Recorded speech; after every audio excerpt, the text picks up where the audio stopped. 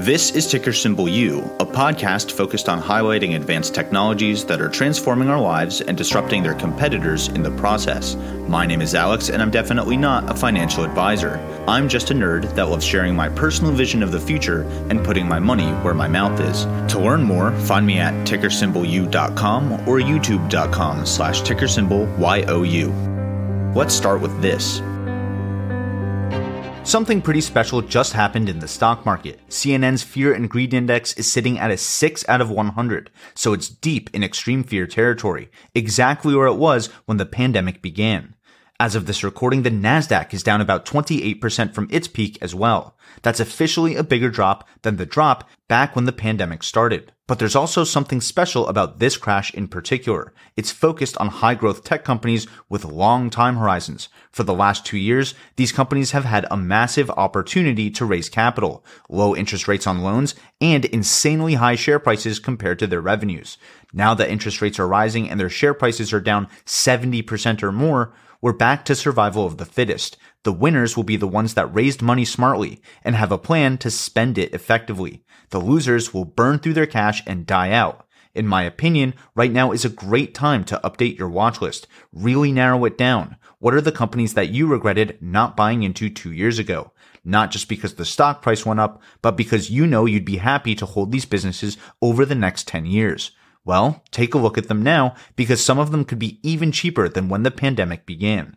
Here are 3 high-growth companies that are floating to the top of my watch list right now. Full disclosure, I'm not a financial advisor and I'm already a shareholder in all 3 of them, either directly or through the ARK Invest funds. So I'm slowly averaging down on these positions and I only put my mouth where my money is. That sounded better in my head.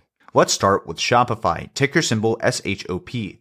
Shopify stock is down almost 80% from its all-time highs last November, falling to a market cap of around $45 billion today. That's actually lower than its valuation back in 2019, well before the pandemic began. Shopify is a Canadian company that runs the largest e-commerce platform in the world. Shopify helps businesses create, manage, and grow their online stores. It provides users with a customizable digital storefront, an easy-to-use checkout and payments processor, and even a shipping partner. Shopify also has a wide range of features to help businesses market and sell products online, manage their inventory, and track orders. Shopify has an app store with a wide range of apps and integrations that bring in new functionality to the stores that use them. There are over 6,000 free and paid apps for additional services on the App Store like accounting, data analytics and reporting, virtual try-ons, customer service, and so on. So, Shopify is kind of like the business-to-business iPhone for e-commerce. That's a great market position to be in. Almost 2 million businesses across 175 different countries use Shopify today, but there are over 65 million small and medium-sized businesses around the world. People can build their entire business on top of Shopify, from generating their first logo to fully managing multi-store operations. That makes Shopify very sticky. It costs a lot to switch to a different platform, especially if your business uses a lot of these apps and integrations from their marketplace. That also means that there's a huge total addressable market for Shopify to scale into. The reason they have so much scale is because they work with businesses of all sizes across almost every vertical. They're even launching support for NFTs so that brands can offer exclusive content, merchandise, and perks to their holders, kind of like they already do with their loyalty and rewards programs today. Speaking of NFTs, this episode is sponsored by FTX US. FTX US is the most complete crypto app, allowing people to buy Bitcoin, Ethereum, Solana, and other digital assets, including NFTs. And soon, they'll be launching stocks. You might have heard of FTX after Tom Brady partnered with them and took an equity stake in the company. That's because FTX has up to 85% lower fees than their top competitors. They let you earn free crypto on every trade over $10, and they're already trusted by millions of investors. So, download the FTX app today using the link below and use the code TSYOU to get started. Alright, let's take a look at Shopify's financials. In addition to subscription revenue from their online platform and in-person point-of-sale solutions, Shopify takes a percentage commission on services like payment processing, shipping and fulfillment, loans, and so on. That means Shopify wins as their customers grow, because they make a percentage on their gross marketplace volume, or GMV.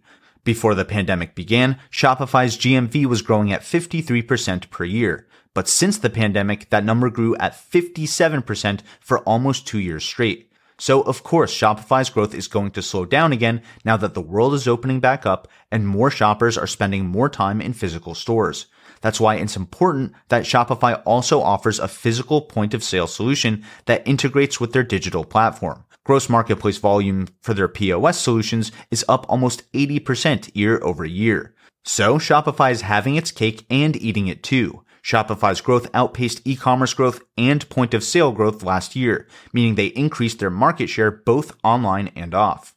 And of course, as Shopify rolls out new products and services, they have more ways to capture revenue from their existing clients, as well as attract new ones. They have Shopify Payments for payment processing, Shopify Capital for small business loans, and Shopify Markets for international businesses, all of which are accelerating in adoption.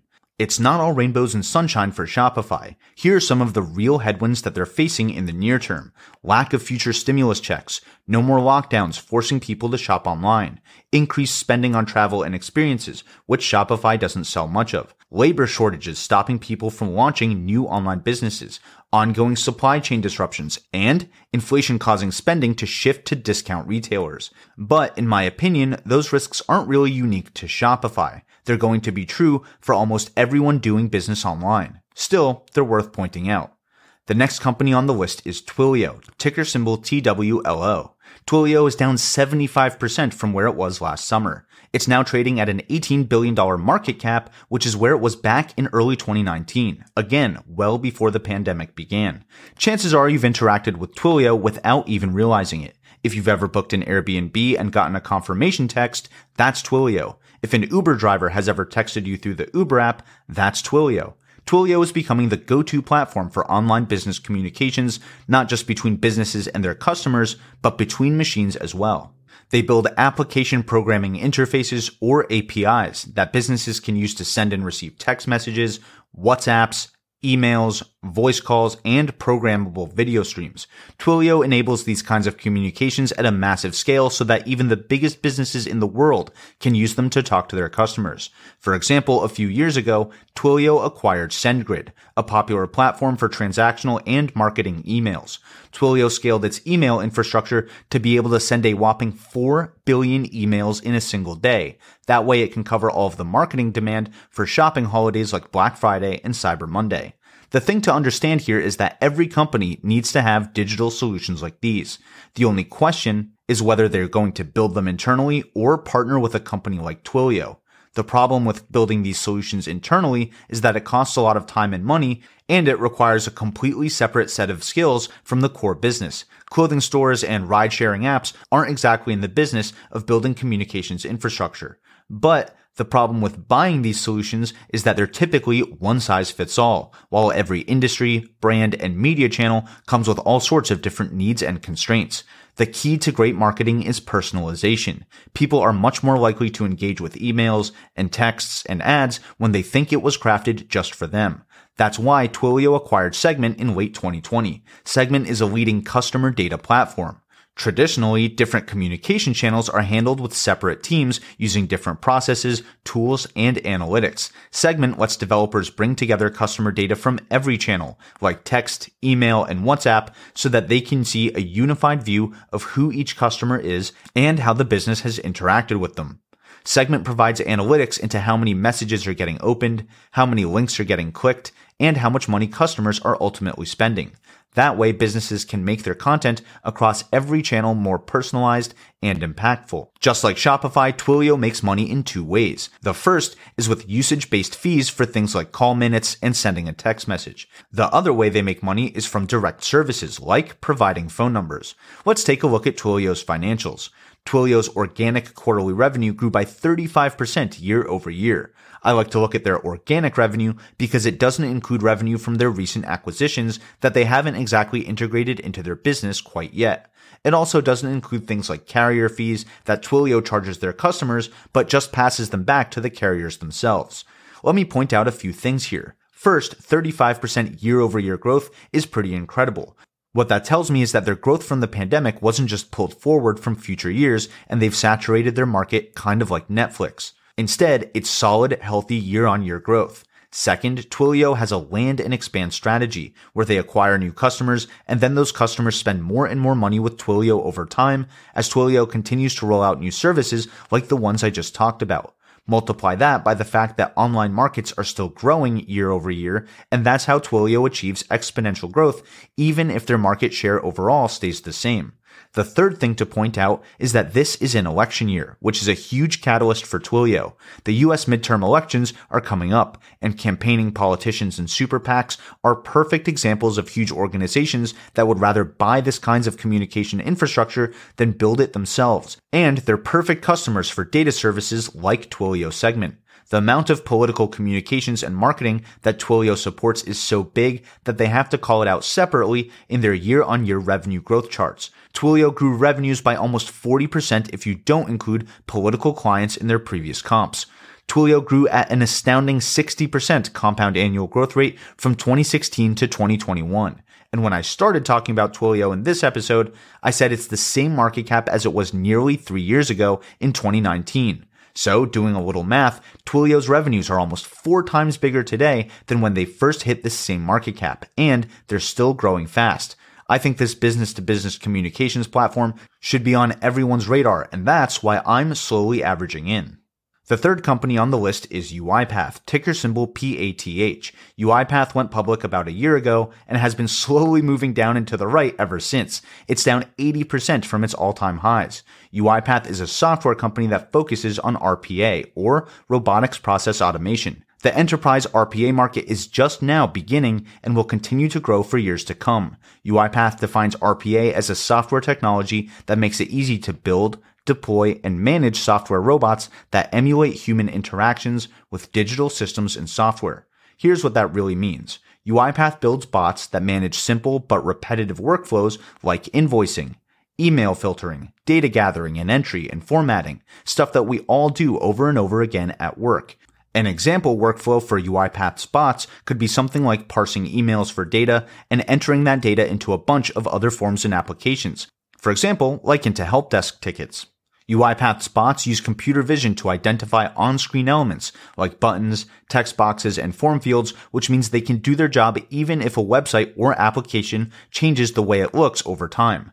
UiPath can also use natural language processing, which lets people create more advanced automations with little to no code.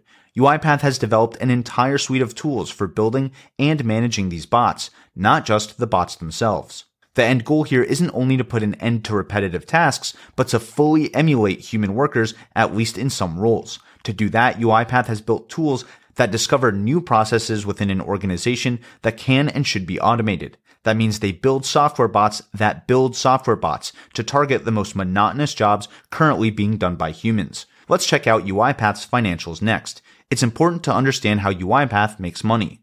Just like Shopify and Twilio, UiPath is setting itself up to be very sticky. The more processes that customers automate with UiPath, the more costly it becomes if they want to switch to a competitor down the road. Are you seeing the pattern here? Dollar-based net retention rate is a measure of how sticky a company is. For every $1 spent with UiPath last year, their customers are spending an average of $1.45 with them this year. So clients are happy and automating more work. Their total ARR has been growing at a whopping 59% year over year. It's growing so fast because UiPath is a subscription business and makes more money when customers buy more bots, subscribe to more kinds of products, or expand the scope of work that the robots end up automating. They're also getting in the door with a lot of new customers. Their customer count grew by 28% year over year. The number of customers paying them over $100,000 grew by 49% year over year. And the customers paying them over $1 million grew by a whopping 77%. And don't forget, these numbers will continue to grow as UiPath acquires more new customers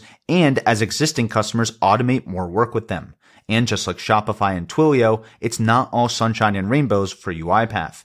UiPath was founded in Romania. They're really feeling the impact of both the Russia-Ukraine war and foreign exchange effects of the US dollar getting stronger. These are real additional headwinds that could cost UiPath up to $40 million just this year alone.